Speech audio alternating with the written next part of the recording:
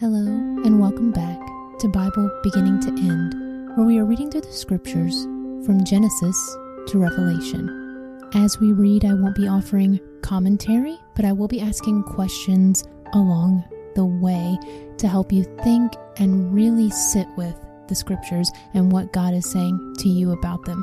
So there will be a lot of time for pausing and reflecting so that you can come up with your own conclusions about what the Bible is saying. I just want to remind everyone that if you're listening in 2023, this is an ongoing podcast. We have not finished the whole Bible yet, but we are working through it a little bit at a time. So yes, I am still recording, even though it takes me a while in between episodes. I am still recording and I am still working through this project. It is just current. So if you're looking for the next episode and wondering where it is, it's coming. It just hasn't been released yet. Right now we are reading through the New Living Translation. And last time we finished up 1 Samuel. So today we will be jumping into 2 Samuel. So if you remember, 1 Samuel told the story of the Israelites after the time when they were ruled by judges, and it told the story of their first king, Saul. So think about what you remember about Saul, and then also we met David, the man who would become the next king of Israel. So think about what you remember about David from 1 Samuel.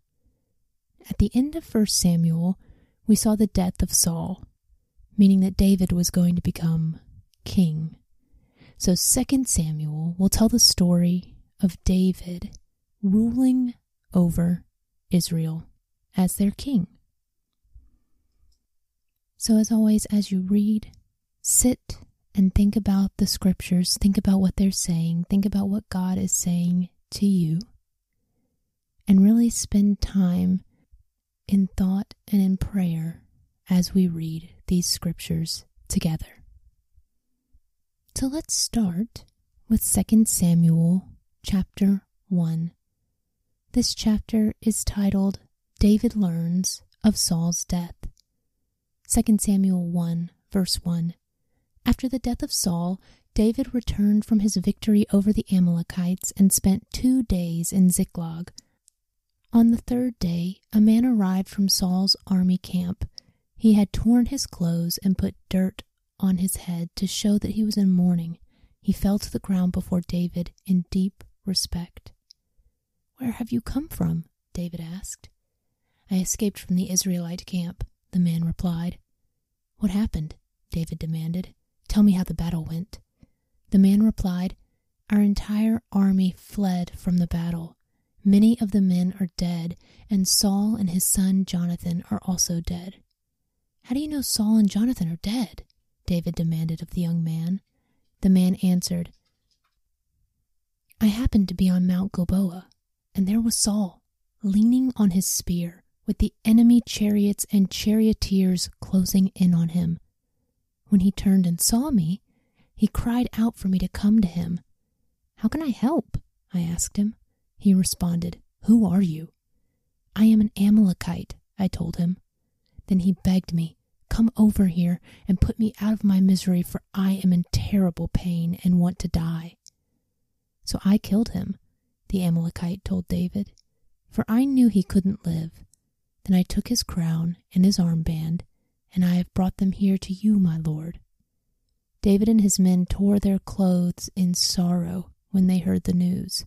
They mourned and wept and fasted all day for Saul and his son Jonathan, and for the Lord's army and the nation of Israel, because they had died by the sword that day. Okay, so pause there. Are you surprised by David's reaction to Saul's death? Knowing what you know of Saul and knowing what you know of David and their relationship, is this how you expected David and his men to react when they heard that Saul had died? And then who else did they mourn for? Who was Saul's son, Jonathan? Are you surprised by David's reaction to Jonathan's death, knowing what you know about David's relationship with Jonathan? Verse 13. Then David said to the young man who had brought the news, "Where are you from?" And he replied, "I am a foreigner, an Amalekite who lives in your land." "Why were you not afraid to kill the Lord's anointed one?" David asked.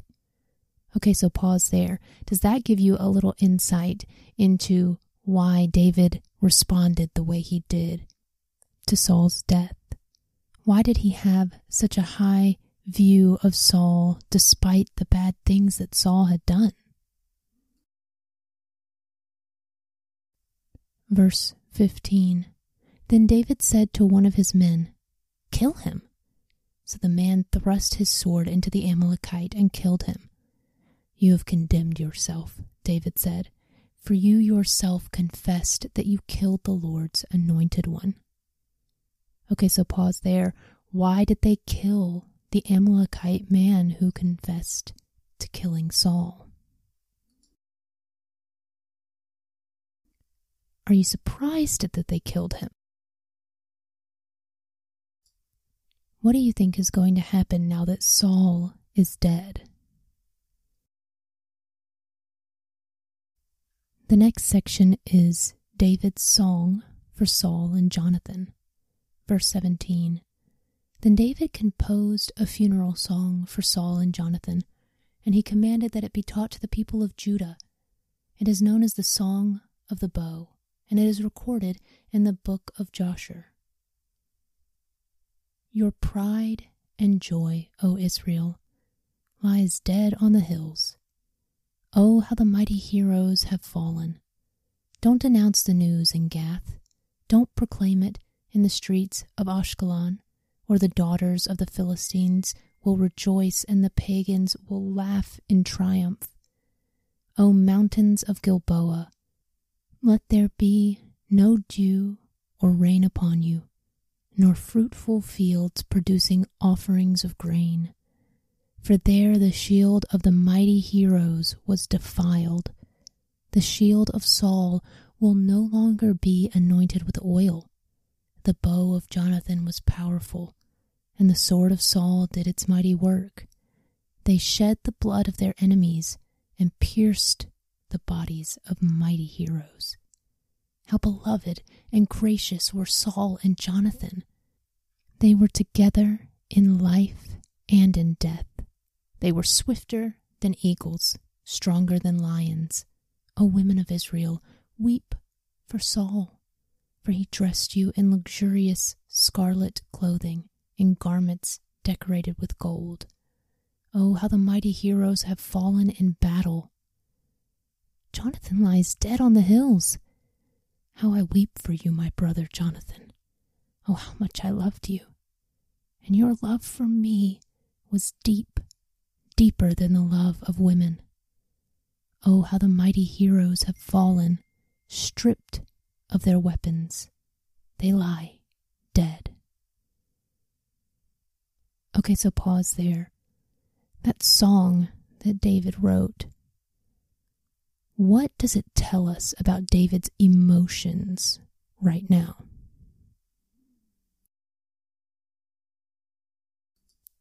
Does this song paint an accurate picture of who Saul was? Does it paint an accurate picture of who Jonathan was?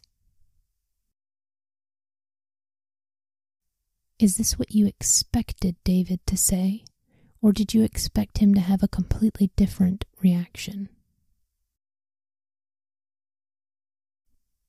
Did you learn anything new about Saul in this song? Did you learn anything new about Jonathan in this song?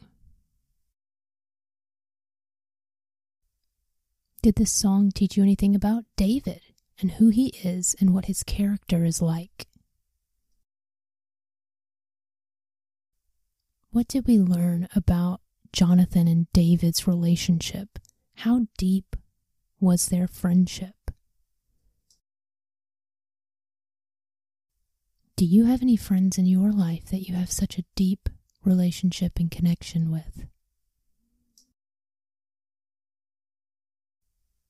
This was a very beautiful song that David wrote, and we'll hear many more from David when we read through the Psalms, which he wrote, but this is kind of one of our first glimpses into this gift that David has of sharing his emotion and expressing how he feels. Okay, so now we can start 2 Samuel chapter 2, which begins with a section called David, Anointed King of Judah. Chapter 2, verse 1. After this, David asked the Lord, "Should I move back to one of the towns of Judah?" "Yes," the Lord replied. Then David asked, "Which town should I go to?" "To Hebron," the Lord answered. David's 2 wives were Ahinoam from Jezreel and Abigail, the widow of Nabal from Carmel. So David and his wives and his men and their families all moved to Judah, and they settled in the villages near Hebron. Then the men of Judah came to David and anointed him king over the people of Judah. When David heard that the men of Jabesh Gilead had buried Saul, he sent them this message: "May the Lord bless you for being so loyal to your master Saul and giving him a decent burial. May the Lord be loyal to you in return and reward you with his unfailing love. And I too will reward you for what you have done. Now that Saul is dead, I ask you to be my strong and loyal subjects like the people of Judah, who have anointed me as their new king." The next section is Ishbosheth proclaimed king of Israel.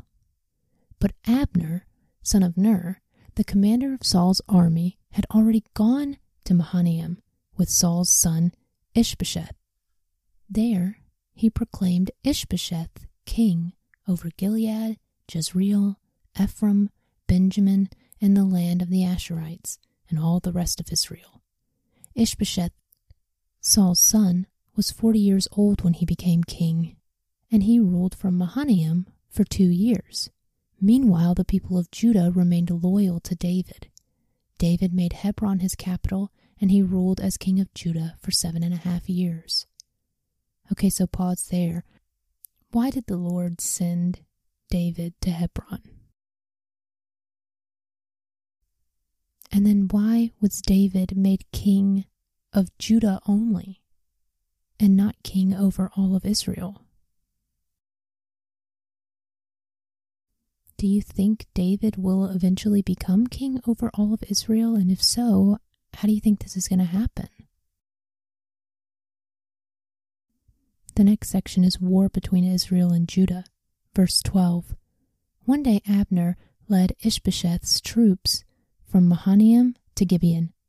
About the same time, Joab, son of Zeruiah, led David's troops out and met them at the pool of Gibeon. The 2 groups sat down there, facing each other from opposite sides of the pool. Then Abner suggested to Joab, "Let's have a few of our warriors fight hand to hand here in front of us." "All right," Joab agreed. So 12 men were chosen to fight from each side, 12 men of Benjamin, representing Ishbosheth, son of Saul, and 12 representing David. Each one grabbed his opponent by the hair and thrust his sword into the other's side so that all of them died. So this place at Gibeon has been known ever since as the Field of Swords. A fierce battle followed that day, and Abner and the men of Israel were defeated by the forces of David. Okay, so pause there. Why do you think they had their warriors fight like this with the swords? What were they trying to accomplish? Why was there tension between the tribe of Judah and the other tribes of Israel? And then why did this fight in this field of swords lead to a fierce battle?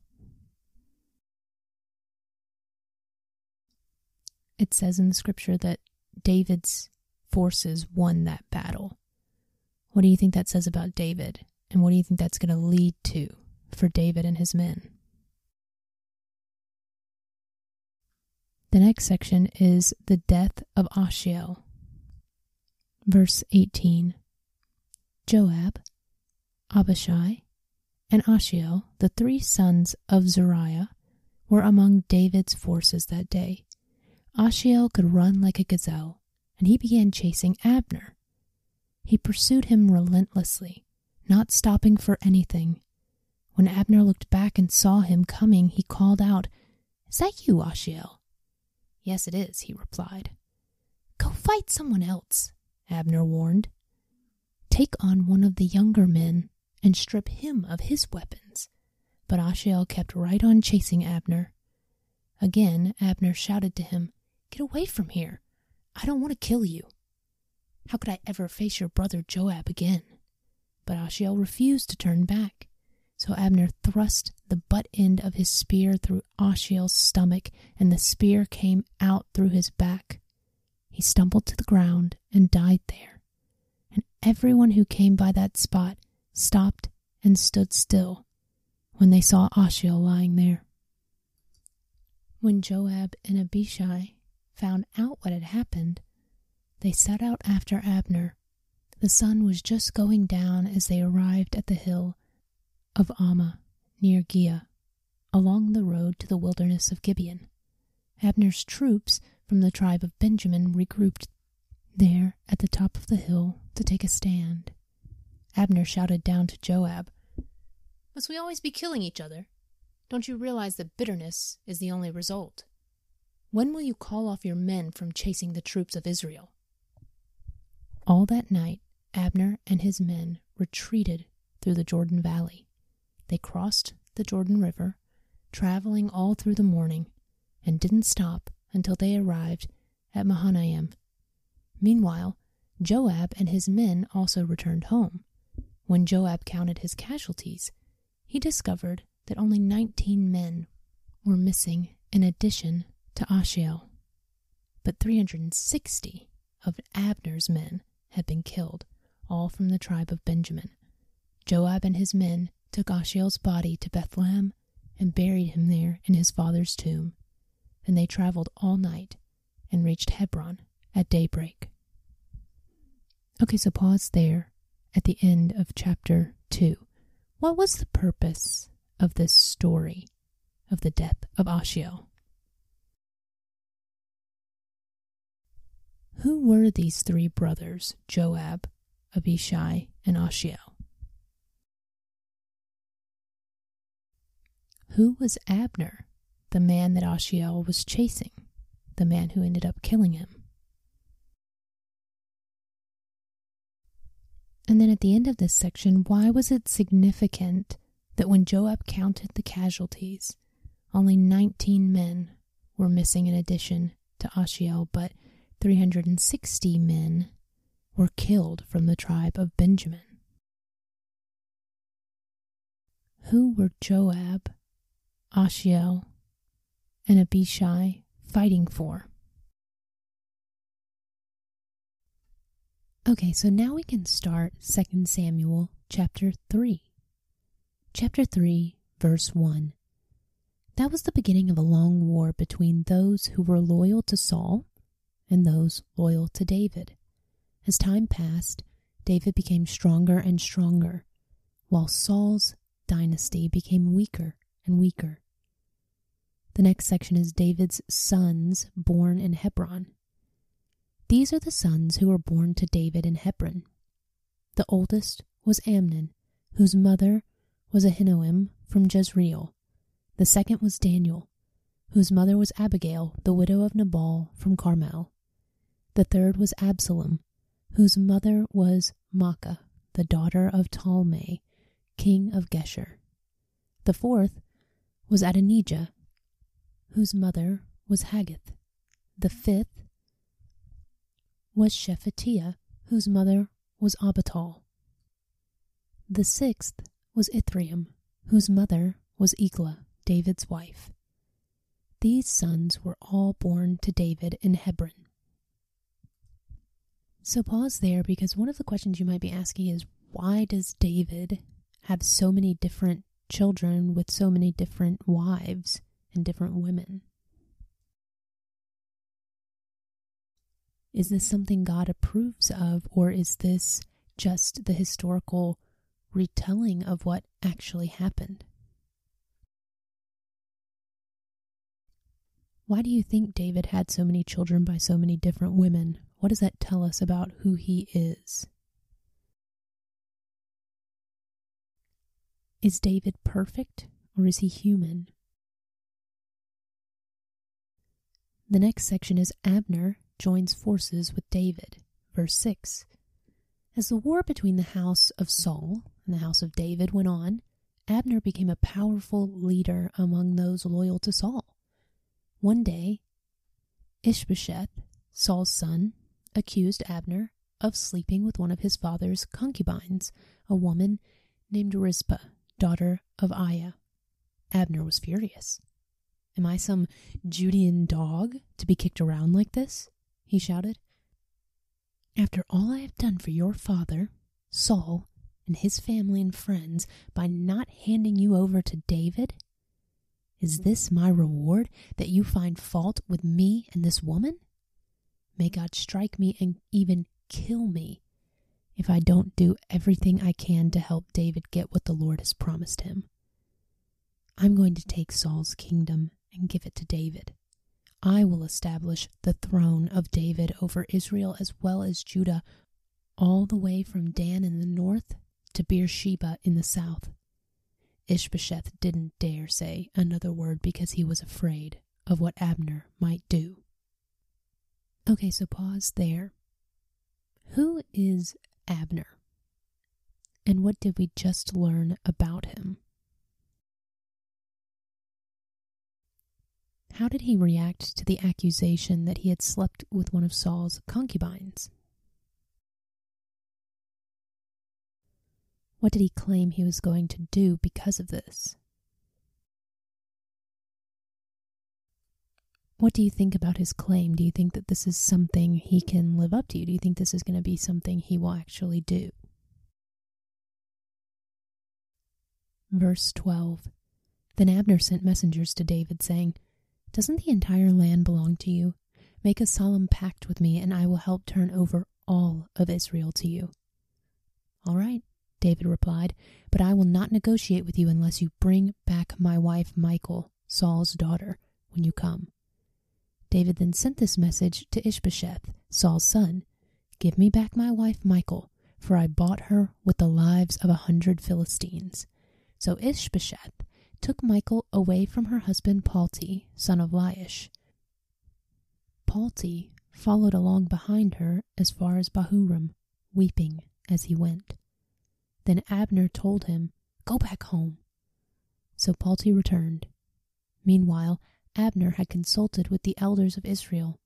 "For some time now," he told them, "you have wanted to make David your king.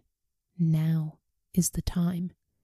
For the Lord has said, I have chosen David to save my people Israel from the hands of the Philistines and from all their other enemies." Abner also spoke with the men of Benjamin. Then he went to Hebron to tell David that all the people of Israel and Benjamin had agreed to support him. When Abner and 20 of his men came to Hebron, David entertained them with a great feast. Then Abner said to David, "Let me go and call an assembly of all Israel to support my lord the king. They will make a covenant with you to make you their king, and you will rule over everything your heart desires." So David sent Abner safely on his way.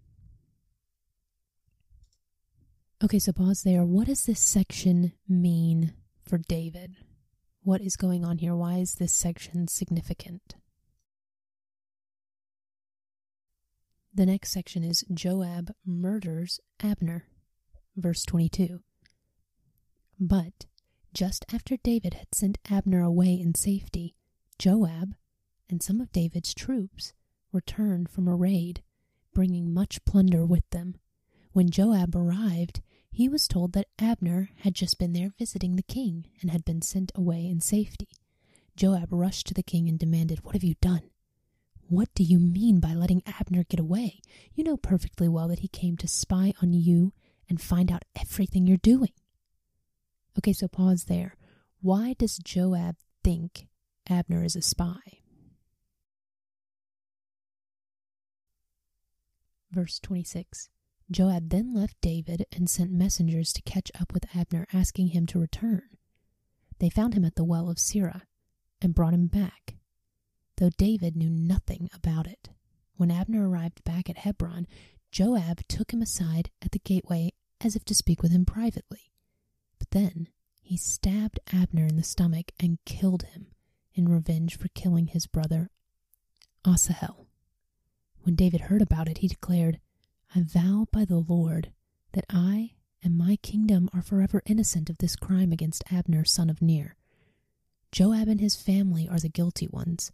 May the family of Joab be cursed in every generation with a man who has open sores of leprosy, or who walks on crutches, or dies by the sword, or begs for food." So Joab and his brother Abishai killed Abner because Abner had killed their brother Asahel at the battle of Gibeon. Okay, so pause there. Joab made a very rash decision. Why do you think he made that decision to kill Abner so suddenly without discussing it with David? And then what do you think about David's curse that he puts on Joab's family? Do you think that he has the authority to make such a claim? Do you think that David's curse is fair and just? How do you think Abner's death will affect David's ability to become king over all of Israel? The next section is David mourns Abner's death. Verse 31. Then David said to Joab and all those who were with him, "Tear your clothes and put on burlap, mourn for Abner." And King David himself walked behind the procession to the grave. They buried Abner in Hebron, and the king and all the people wept at his graveside. Then the king sang this funeral song for Abner. "Should Abner have died as fools die? Your hands were not bound, your feet were not chained. No, you were murdered, the victim of a wicked plot." All the people wept again for Abner. David had refused to eat anything on the day of the funeral, and now everyone begged him to eat. But David had made a vow, saying, "May God strike me and even kill me if I eat anything before sundown." This pleased the people very much. In fact, everything the king did pleased them. So everyone in Judah and all Israel understood that David was not responsible for Abner's murder.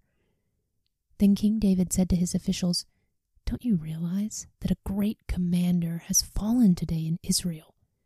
And even though I am the anointed king, these two sons of Zeruiah, Joab, and Abishai are too strong for me to control.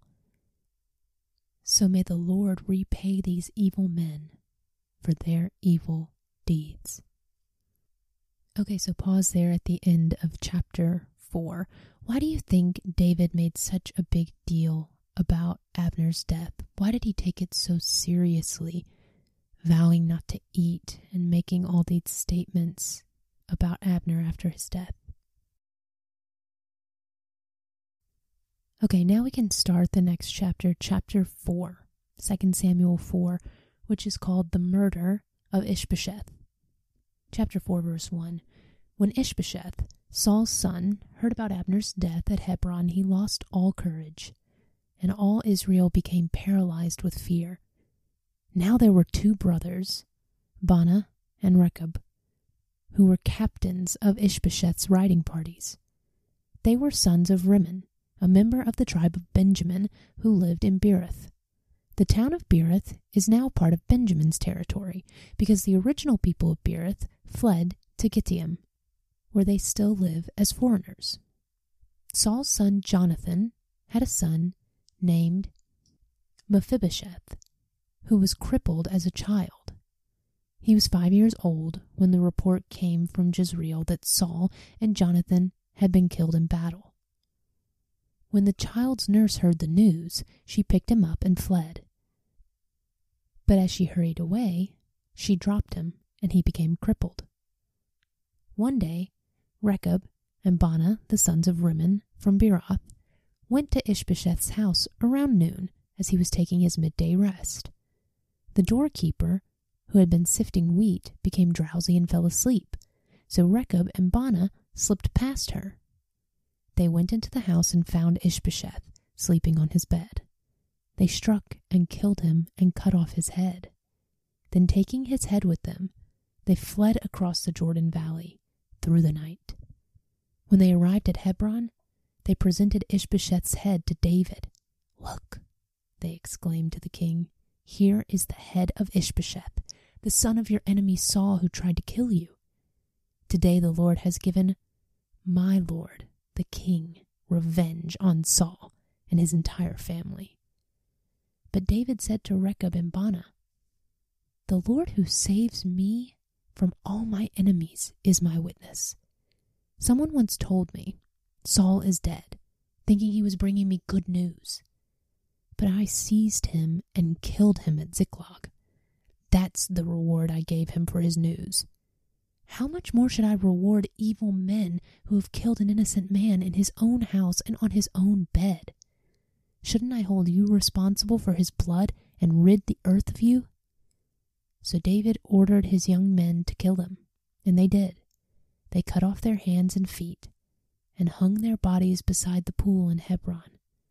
Then they took Ishbosheth's head and buried it in Abner's tomb in Hebron.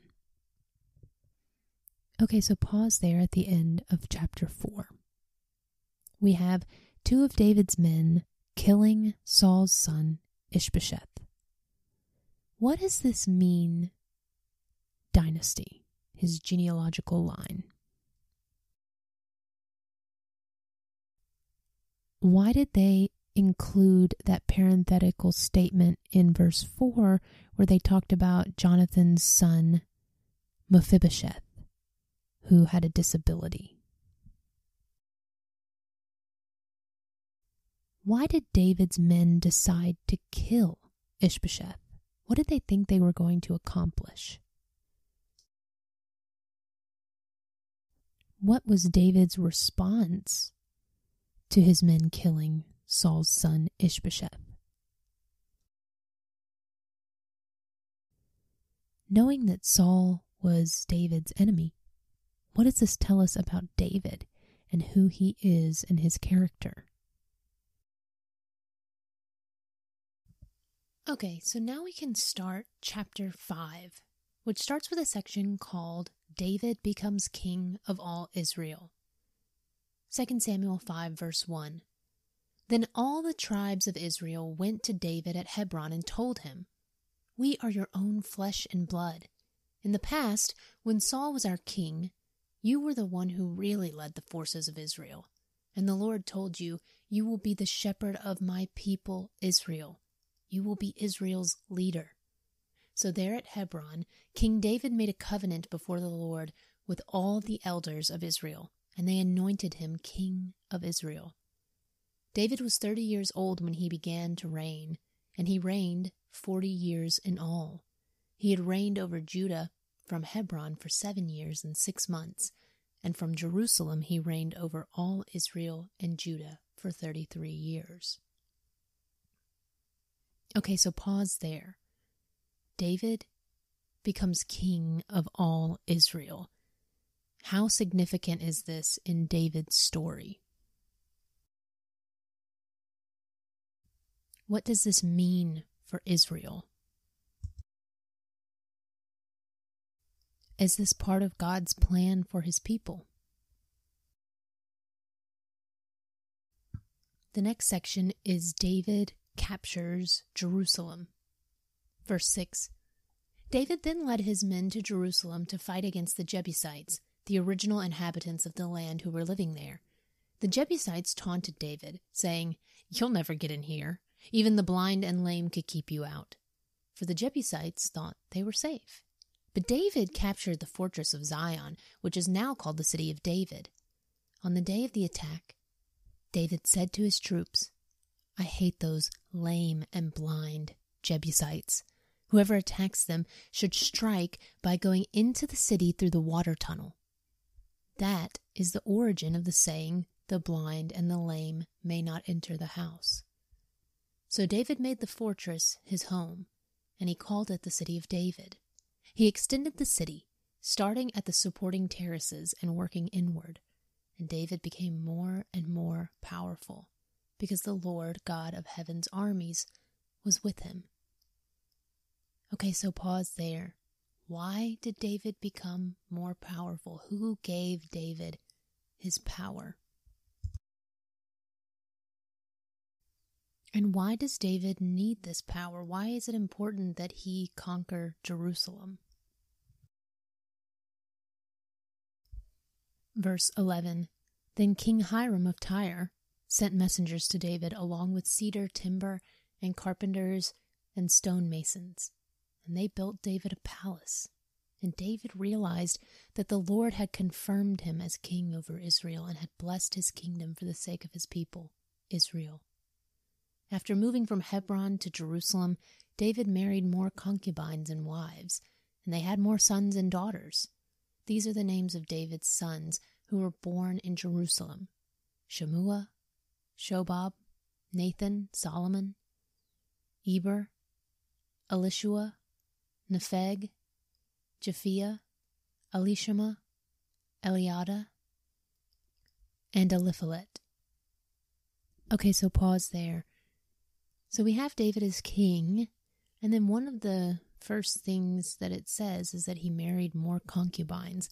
Why do you think David struggles with this area of his life? What is an area you struggle with in your life? How can we lean on God to help us conquer our struggles?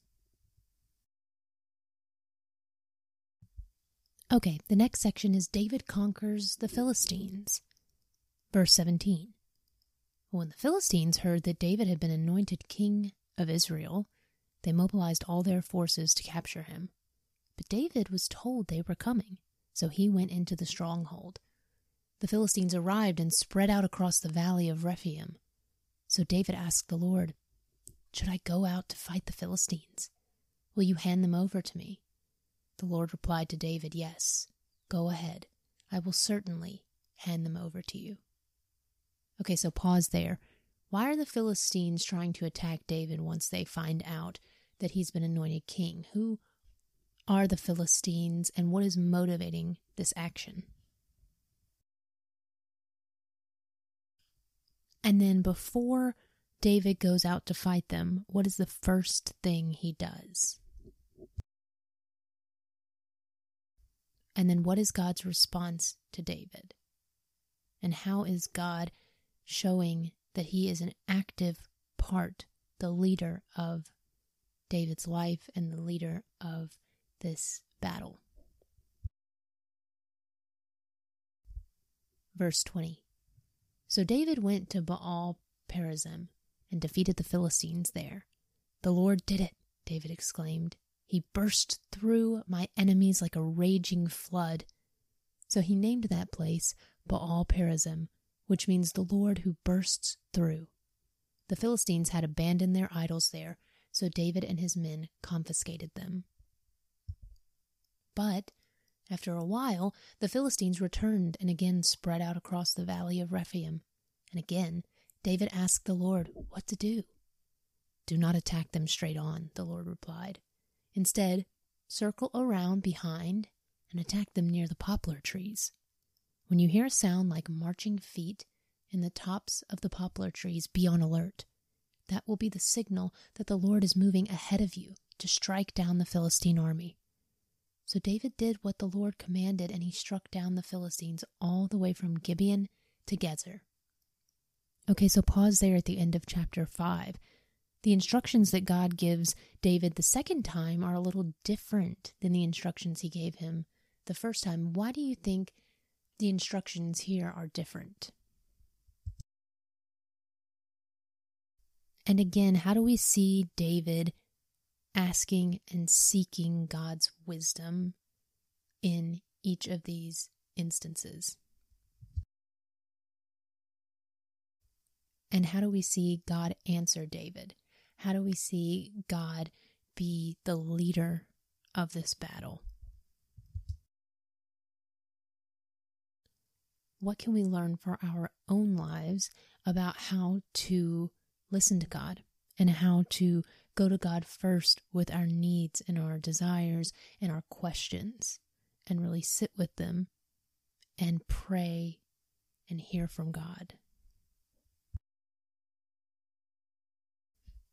Okay, so now we can start 2 Samuel chapter 6, and this starts with a section called Moving the Ark to Jerusalem. Chapter 6, verse 1. Then David again gathered all the elite troops in Israel, 30,000 in all. He led them to Bala of Judah, to bring back the ark of God, which bears the name of the Lord of heaven's armies, who is enthroned between the cherubim. Okay, so pause there. Do you remember what the ark is? The Ark of the Covenant, or the Ark of God. What is it? What is held inside of it? And what purpose does it serve within the Israelite community? Verse 3. They placed the Ark of God on a new cart and brought it from Abinadab's house, which was on a hill. Uzzah and Ahio, Abinadab's sons, were guiding the cart that carried the Ark of God. Ahio walked in front of the ark. David and all the people of Israel were celebrating before the Lord, singing songs and playing all kinds of musical instruments, lyres, harps, tambourines, castanets, and cymbals. Okay, so pause there. Picture the scene in your head. Why do you think the people of Israel were celebrating before God? How are they expressing their celebration and love for God? Do you ever find yourself so full of the Spirit that you have an outpouring and a physical expression of worship for God? If you do, what does that physical expression look like? How do you express your love and worship for God? If that's something that you struggle with and you don't necessarily feel that all the time, why do you think that is? We all have different expressions and ways that we worship, and so it's important to remember how and why we show our love for God. Verse 6. But when they arrived at the threshing floor of Nacon, the ox stumbled, and Uzzah reached out his hand and steadied the ark of God. Then the Lord's anger was aroused against Uzzah, and God struck him dead because of this. So Uzzah died right there beside the ark of God. Okay, so pause there. Why did God react this way? What law or regulation had Uzzah broken? David was angry because the Lord's anger had burst out against Uzzah. He named that place Perez Uzzah, which means to burst out against Uzzah, as it is still called today. David was now afraid of the Lord, and he asked, "How can I ever bring the ark of the Lord back into my care?" So David decided not to move the ark of the Lord into the city of David. Instead, he took it to the house of Obed-Edom of Gath.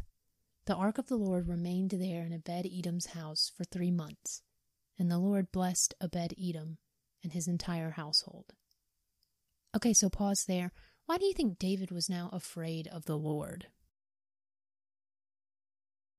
Why do you think he decided to find a new place for the Ark of the Covenant?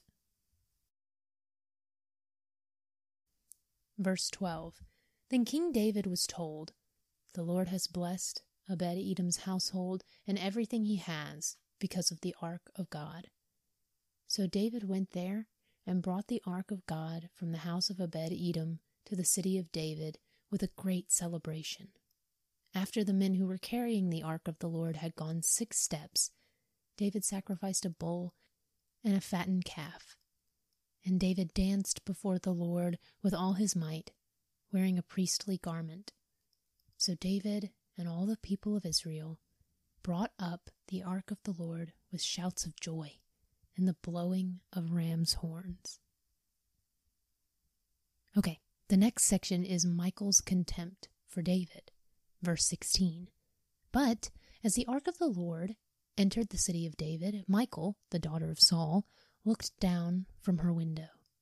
When she saw King David leaping and dancing before the Lord, she was filled with contempt for him. Okay, so pause there. Why do you think Michal was filled with contempt for David when she saw him worshiping, leaping, and dancing before the Lord?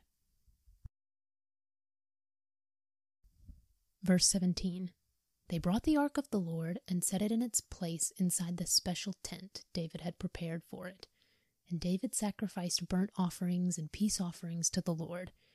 When he had finished his sacrifices, David blessed the people in the name of the Lord of heaven's armies.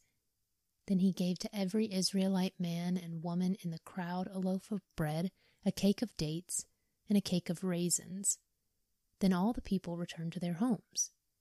When David returned home to bless his own family, Michal, the daughter of Saul, came out to meet him.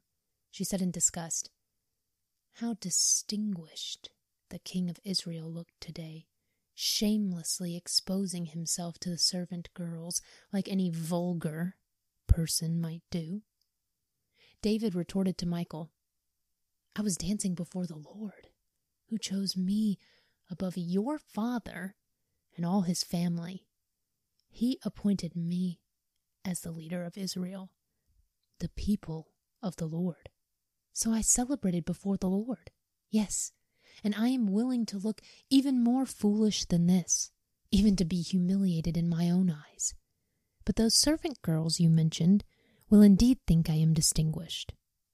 So Michal, the daughter of Saul, remained childless throughout her entire life. Okay, so pause there.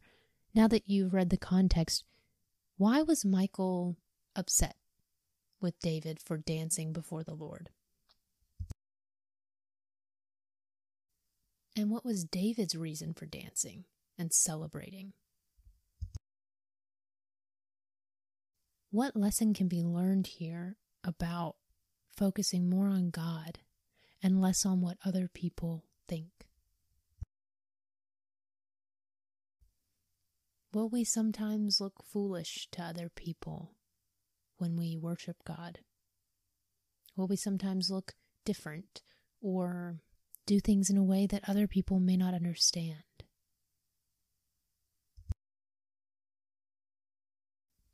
How can we be content in the fact that we will look different to the world, but we are following the call of God and following His desires for our lives and following the things that He's putting on our hearts in the way that we treat other people, in the way that we treat ourselves, in the way that we treat each other, our families, and in the way that we react to situations. We might look different to the world, and we might have people like Michal say things to us. But how should we respond? How should we love those people? How do you feel about David's response to Michal? Did he handle it in the right way? Or do you think he should have done something differently? Okay, so now we can start chapter 7, which is called The Lord's Covenant Promise to David. 2 Samuel 7, verse 1. When King David was settled in his palace, and the Lord had given him rest from all the surrounding enemies, the king summoned Nathan the prophet. "Look, I am living in a beautiful cedar palace, but the ark of God is out there in a tent." Nathan replied to the king, "Go ahead and do whatever you have in mind, for the Lord is with you." But that same night the Lord said to Nathan, "Go and tell my servant David, this is what the Lord has declared. Are you the one to build a house for me to live in? I have never lived in a house. From the day I brought the Israelites out of Egypt until this very day, I have always moved from one place to another with a tent and a tabernacle as my dwelling. Yet no matter where I have gone with the Israelites, I have never once complained to Israel's tribal leaders, the shepherds of my people Israel. I have never asked them, 'Why haven't you built me a beautiful cedar house?' Now go and say to my servant David, 'This is what the Lord of heaven's armies has declared. I took you from tending sheep in the pasture and selected you to be the leader of my people Israel. I have been with you wherever you have gone, and I have destroyed all your enemies before your eyes. Now I will make your name as famous as anyone who has ever lived on earth, and I will provide a homeland for my people Israel, planting them in a secure place where they will never be disturbed. Evil nations won't oppress them as they've done in the past, starting from the time I appointed judges to rule my people Israel, and I will give you rest from all your enemies. Furthermore, the Lord declares that he will make a house for you, a dynasty of kings. For when you die and are buried with your ancestors, I will raise up one of your descendants, your own offspring, and I will make his kingdom strong. He is the one who will build a house, a temple for my name, and I will secure his royal throne forever. I will be his father, and he will be my son. If he sins, I will correct and discipline him with the rod, like any father would do. But my favor will not be taken from him as I took it from Saul, whom I removed from your sight. Your house and your kingdom will continue before me for all time, and your throne will be secure forever." So Nathan went back to David and told him everything the Lord had said in this vision. Okay, so pause there. Why did David want to build a house for God? And then we have Nathan getting this message from God. What does God say in this message? What does God's response reveal about who he is, his character? Did you learn anything about God in this passage? Is God in favor of David building this house, or is this something God does not want David to do? And then in this section, we also have God making a covenant promise with David. What is that promise that he makes? What other covenant promises have we seen God make in the Old Testament? What does this promise mean for David? Why do you think God is choosing to make this covenant promise known now? The next section is David's prayer of thanks. Verse 18. Thinking, David went in and sat before the Lord and prayed, "Who am I, O sovereign Lord? And what is my family that you have brought me this far? And now, sovereign Lord, in addition to everything else you speak of giving your servant a lasting dynasty. Do you deal with everyone this way, O sovereign Lord? What more can I say to you? You know what your servant is really like, sovereign Lord. Because of your promise and according to your will, you have done all these great things and have made them known to your servant." Okay, so pause there. What is David saying at the beginning of this prayer of thanksgiving? How is he taking the focus off of himself and putting it on to God? Verse 22. How great you are, O sovereign Lord! There is no one like you. We have never ever heard of another God like you. What other nation on earth is like your people Israel? What other nation, O God, have you redeemed from slavery to be your own people? You made a great name for yourself when you redeemed your people from Egypt. You performed awesome miracles and drove out the nations and gods that stood in their way. You made Israel your very own people forever, and you, O Lord, became their God. And now, O Lord God, I am your servant. Do as you have promised concerning me and my family. Confirm it as a promise that will last forever, and may your name be honored forever, so that everyone will say, the Lord of heaven's armies is God over Israel. And may the house of your servant David continue before you forever. O Lord of heaven's armies, God of Israel, I have been bold enough to pray this prayer to you because you have revealed all this to your servant, saying, I will build a house for you, a dynasty of kings. For you are God, O sovereign Lord. Your words are truth, and you have promised these good things to your servant. And now, may it please you to bless the house of your servant, so that it may continue forever before you. For you have spoken, and when you grant a blessing to your servant, O sovereign Lord, it is an eternal blessing. Okay, so pause there and just reflect on that prayer of thanksgiving that David just gave to God. I just want you to take a moment to think about the words that were said, how he approached God, and how he affirmed who God is and really showed a true humility and thanksgiving in that prayer. What can we learn from this prayer about how we should pray to God? Is this an important moment in David's life? And if it is, how so?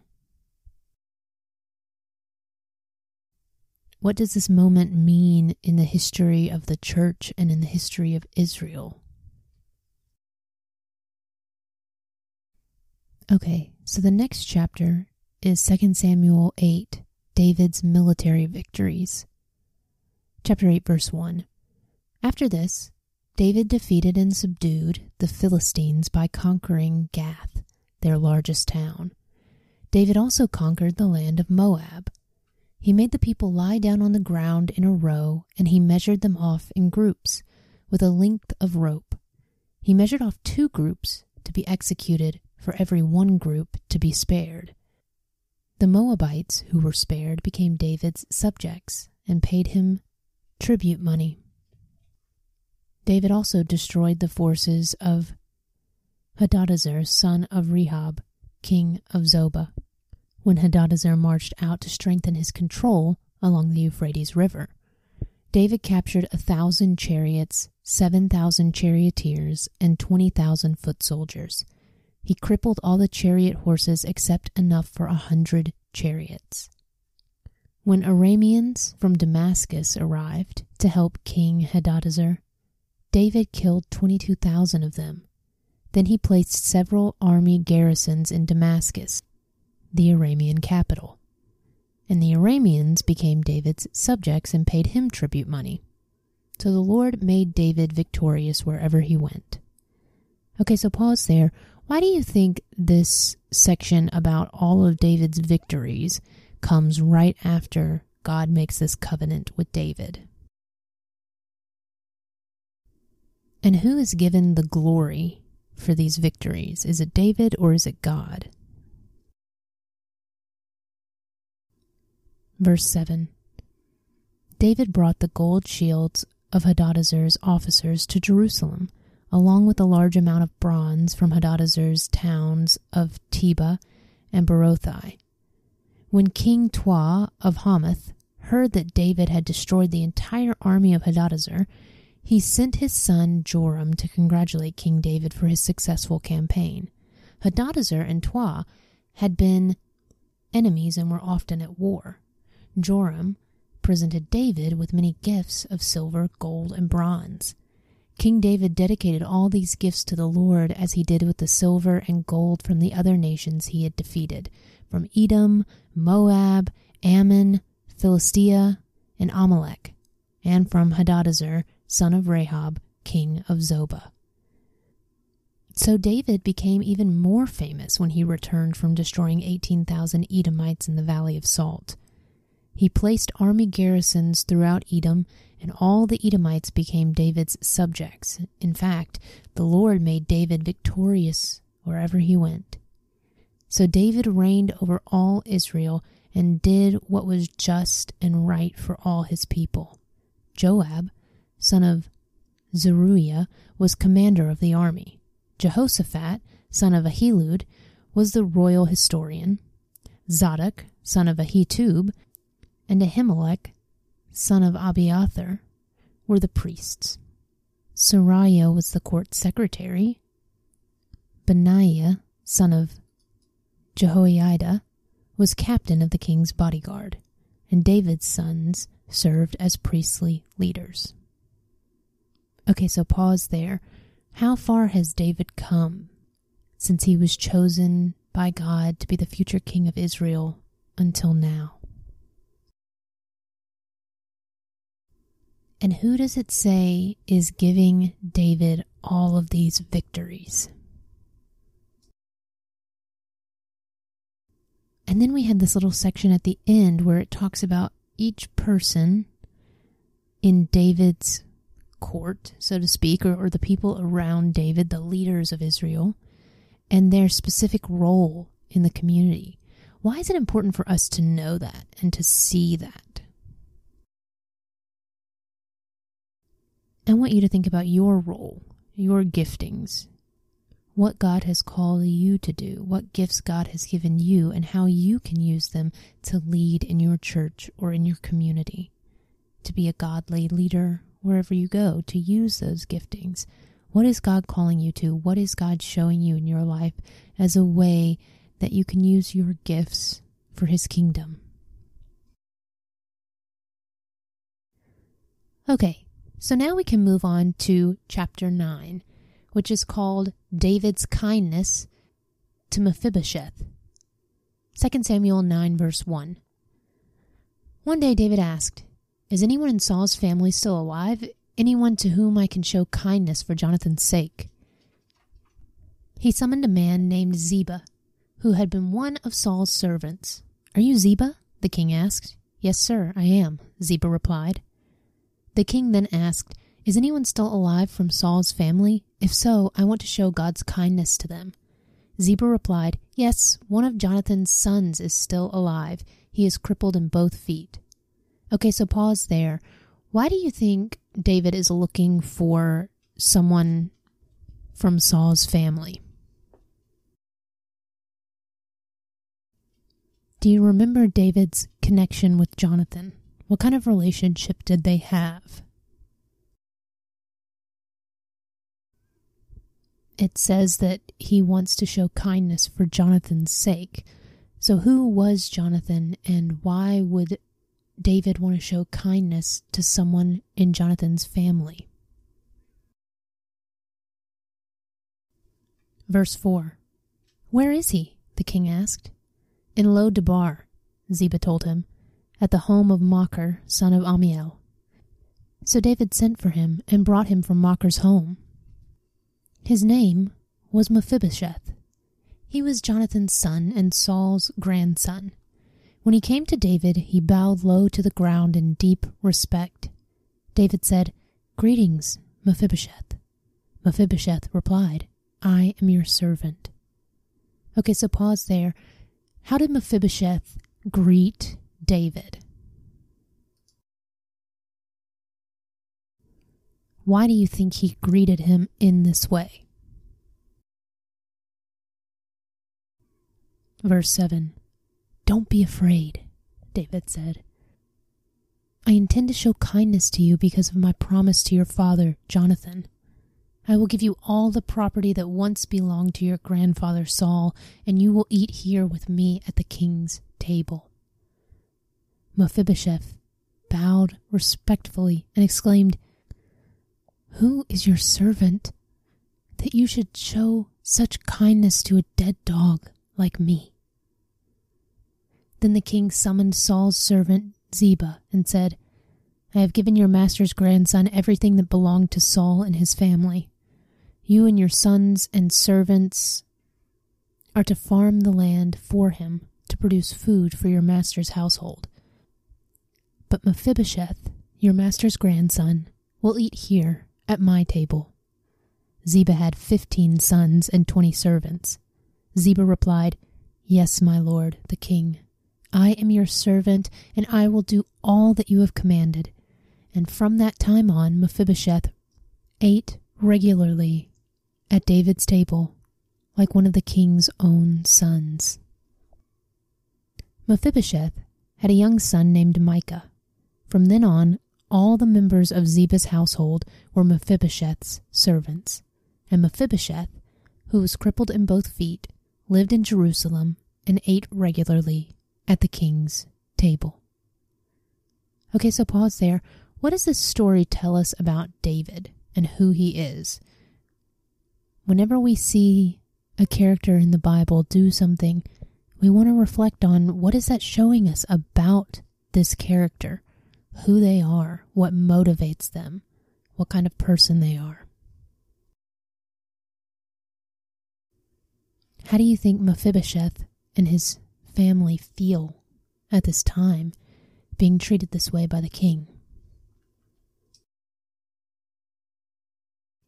What can we learn from this story about how we should treat each other? Okay, so now we can start chapter 10, which is called David Defeats the Ammonites. 2 Samuel 10, verse 1. Sometime after this, King Nahash of the Ammonites died, and his son Hanun became king. David said, I am going to show loyalty to Hanun just as his father Nahash was always loyal to me. So David sent ambassadors to express sympathy to Hanun about his father's death. But when David's ambassadors arrived in the land of Ammon, the Ammonite commanders said to Hanun, their master, Do you really think these men are coming here to honor your father? No. David has sent them to spy out the city so they can come in and conquer it. So Hanun seized David's ambassadors and shaved off half of each man's beard, cut off their robes at the buttocks, and sent them back to David in shame. Okay, so pause there. Why do you think the people in Hanun's army thought that David was sending spies? What was David's actual motivation for going to the land of Ammon? Verse 5. When David heard what had happened, he sent messengers to tell the men, Stay at Jericho until your beards grow out, and then come back. For they felt deep shame because of their appearance. When the people of Ammon realized how seriously they had angered David, they sent and hired 20,000 Aramean foot soldiers from the lands of Beth Rehob and Zobah, 1,000 from the king of Maacah, and 12,000 from the land of Tob. When David heard about this, he sent Joab and all his warriors to fight them.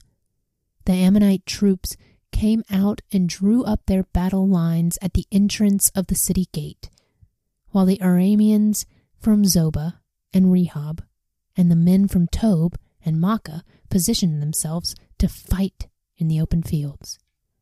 When Joab saw that he would have to fight on both the front and the rear, he chose some of Israel's elite troops and placed them under his personal command to fight the Arameans in the fields. He left the rest of the army under the command of his brother Abishai, who was to attack the Ammonites. If the Arameans are too strong for me, then come over and help me, Joab told his brother. And if the Ammonites are too strong for you, I will come and help you. Be courageous. Let us fight bravely for our people and the cities of our God. May the Lord's will be done. Okay, so pause there. Why are they going into this huge battle? And what is Joab's mindset going into battle? What is that final line that he just said? May the Lord's will be done. Why is it important that that's what he says before he goes into battle?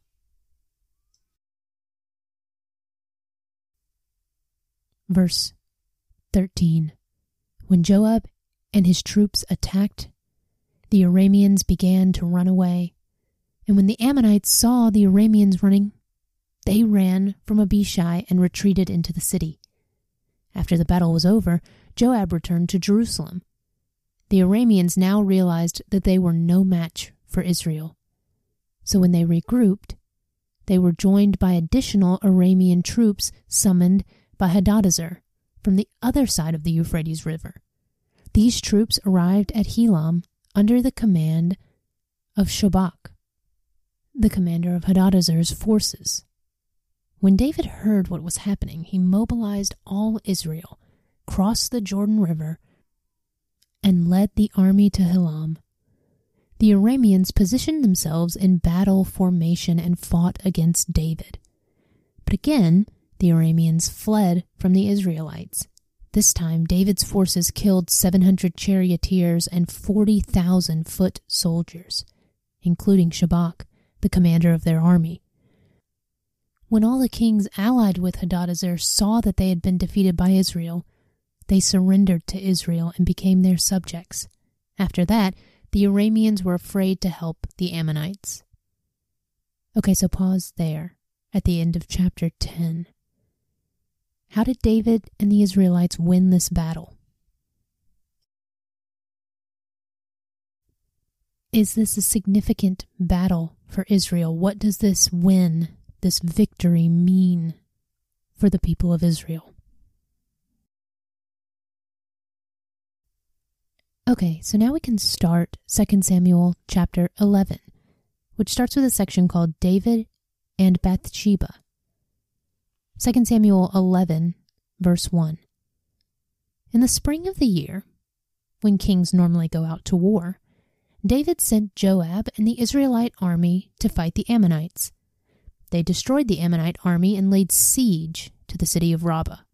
However, David stayed behind in Jerusalem. Late one afternoon, after his midday rest, David got out of bed and was walking on the roof of the palace. As he looked out over the city, he noticed a woman of unusual beauty taking a bath. He sent someone to find out who she was, and he was told she is Bathsheba, the daughter of Eliam and the wife of Uriah the Hittite. Then David sent messengers to get her, and when she came to the palace, he slept with her. She had just completed the purification rites after having her menstrual period. Then she returned home. Later, when Bathsheba discovered that she was pregnant, she sent David a message saying, "I'm pregnant." Okay, so pause there. First of all, what's the situation going on? What are we learning about David? What are some of his shortcomings? A lot of times we see the good about David, but here we see where he struggles and the sin in his life. So what are we learning about his character? What is something that David struggles with? How do you feel about David's actions here so far? Verse 6. Then David sent word to Joab, "Send me Uriah the Hittite." So Joab sent him to David. When Uriah arrived, David asked him how Joab and the army were getting along and how the war was progressing. Then he told Uriah, "Go on home and relax." David even sent a gift to Uriah after he had left the palace. But Uriah didn't go home. He slept that night at the palace entrance with the king's palace guard. When David heard that Uriah had not gone home, he summoned him and asked, "What's the matter? Why didn't you go home last night after being away for so long?" Uriah replied, "The ark and the armies of Israel and Judah are living in tents, and Joab and my master's men are camping in the open fields. How could I go home to wine and dine and sleep with my wife? I swear that I would never do such a thing." Okay, so pause there. What are we learning about Uriah, Bathsheba's husband? What kind of man is he? Does he have a good, strong character, good, strong values? Verse 12. Well, stay here today, David told him, and tomorrow you may return to the army. So Uriah stayed in Jerusalem that day and the next. Then David invited him to dinner and got him drunk. But even then, he couldn't get Uriah to go home to his wife. Again, he slept at the palace entrance with the king's palace guard. Okay, so pause there before we start the next section. What is David trying to do? What is his plan here with Uriah? How is David trying to avoid his responsibilities rather than own up to what he's done?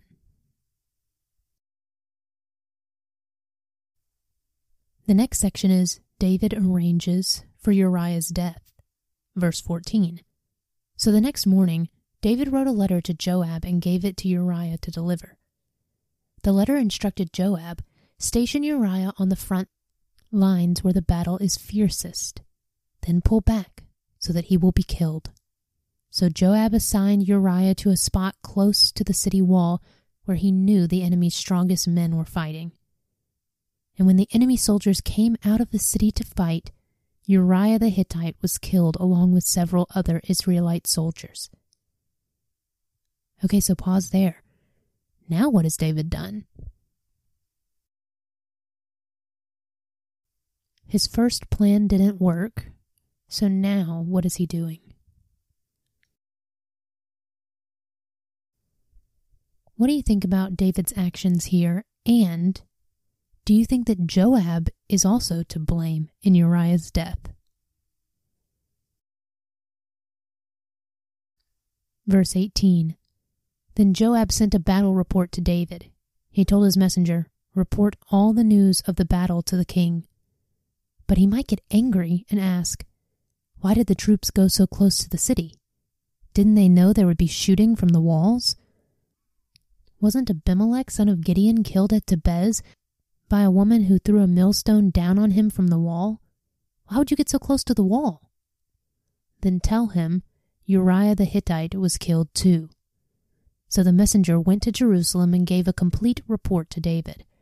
The enemy came out against us in the open fields, he said, and as we chased them back to the city gate, the archers on the wall shot arrows at us. Some of the king's men were killed, including Uriah the Hittite. Well, tell Joab not to be discouraged, David said. The sword devours this one today, and that one tomorrow. Fight harder next time and conquer the city. When Uriah's wife heard that her husband was dead, she mourned for him.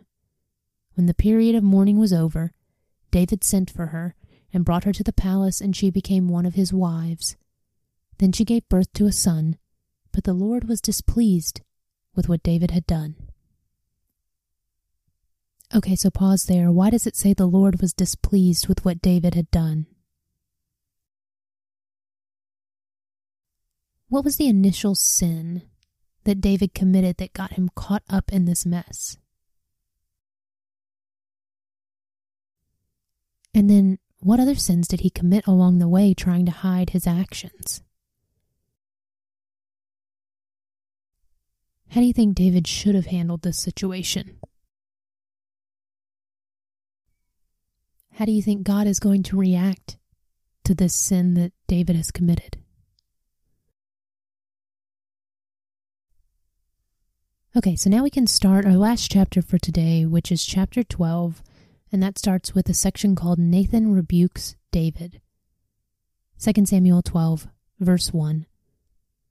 So the Lord sent Nathan, the prophet, to tell David this story. There were 2 men in a certain town. One was rich, and one was poor. The rich man owned a great many sheep and cattle. The poor man owned nothing but one little lamb he had bought. He raised that little lamb, and it grew up with his children. It ate from the man's own plate and drank from his cup. He cuddled it in his arms like a baby daughter. One day, a guest arrived at the home of the rich man.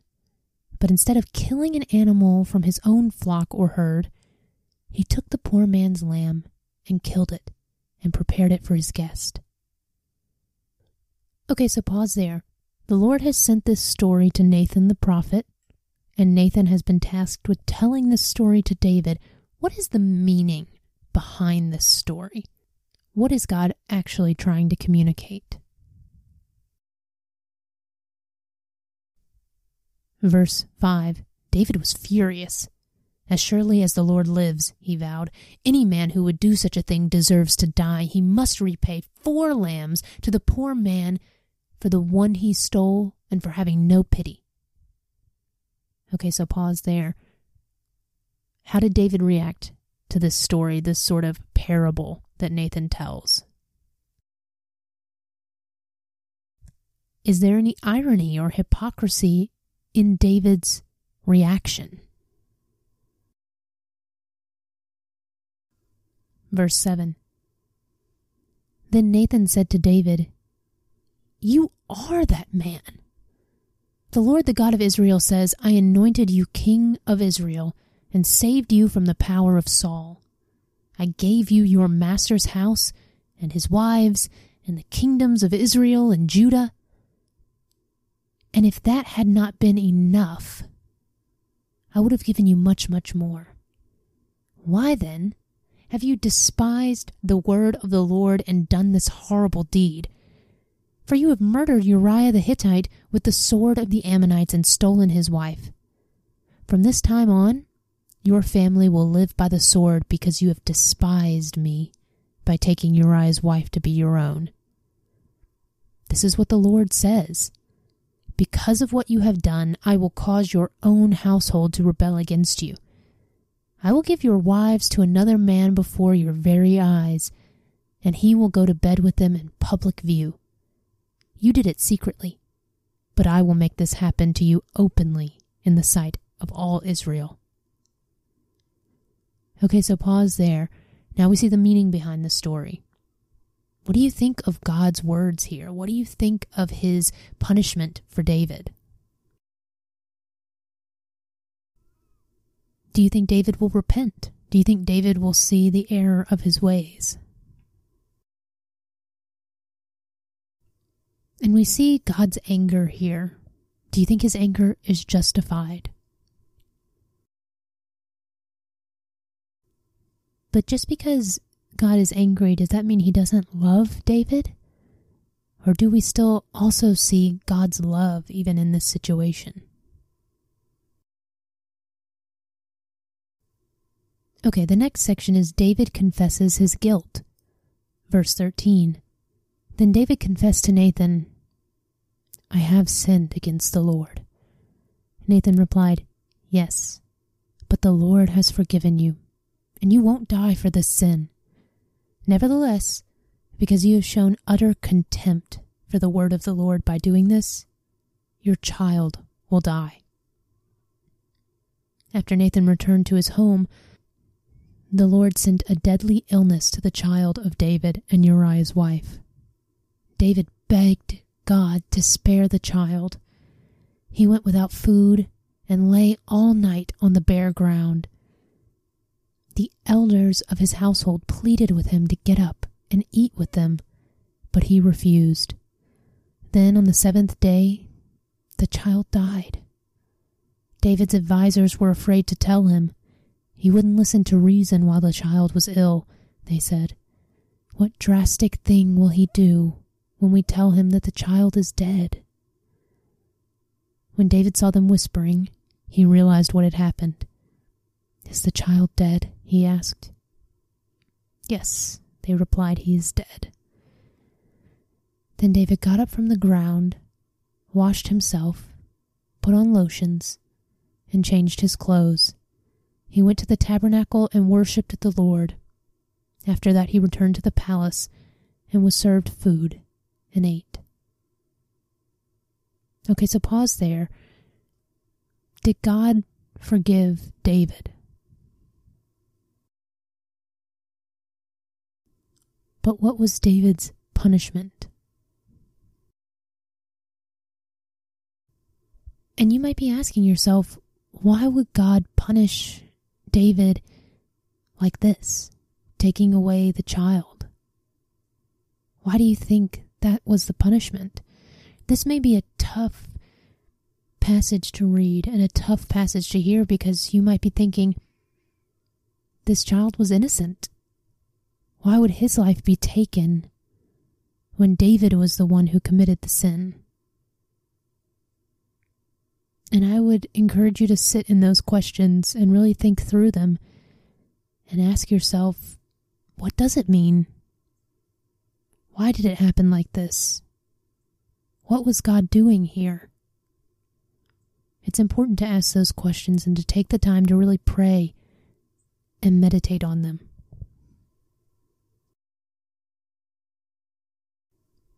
And then how do we see David react? Do we see a true change of heart in David?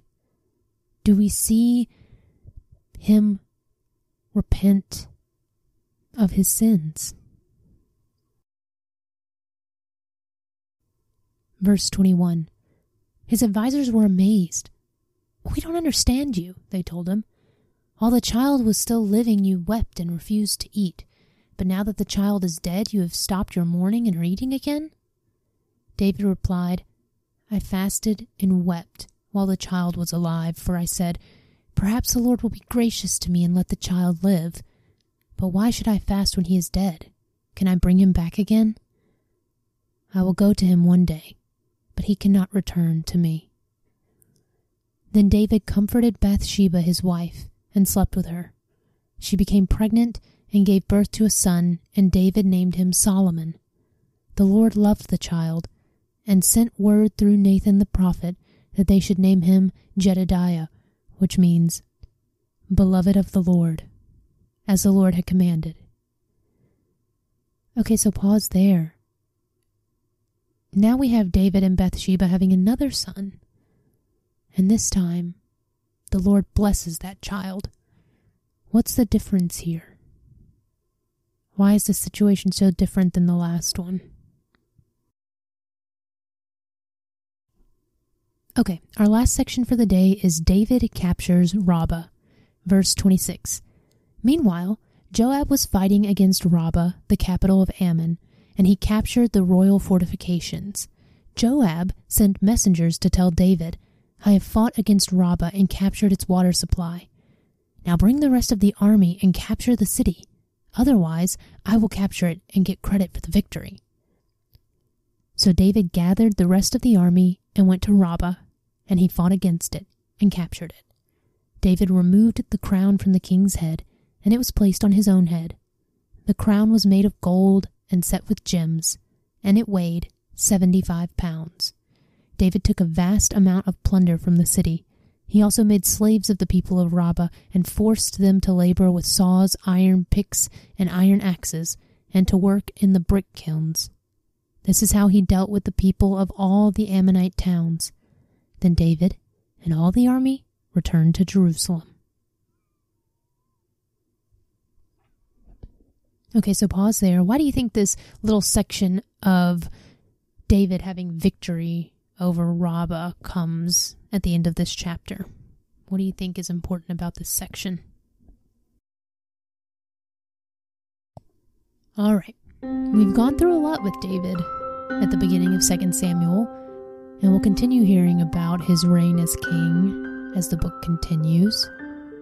But I really want you to just think about what we've read today, meditate on it, pray about it, ask the questions, think about the things that you are unsure of, go back to sections that you have more questions about.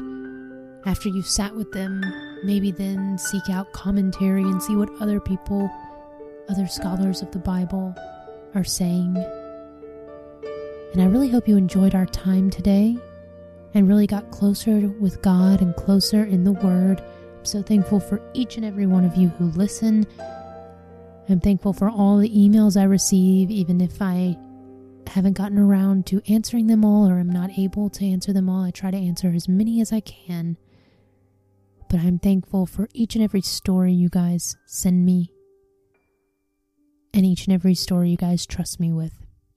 So thank you so much for listening, and I will talk to you in the next one.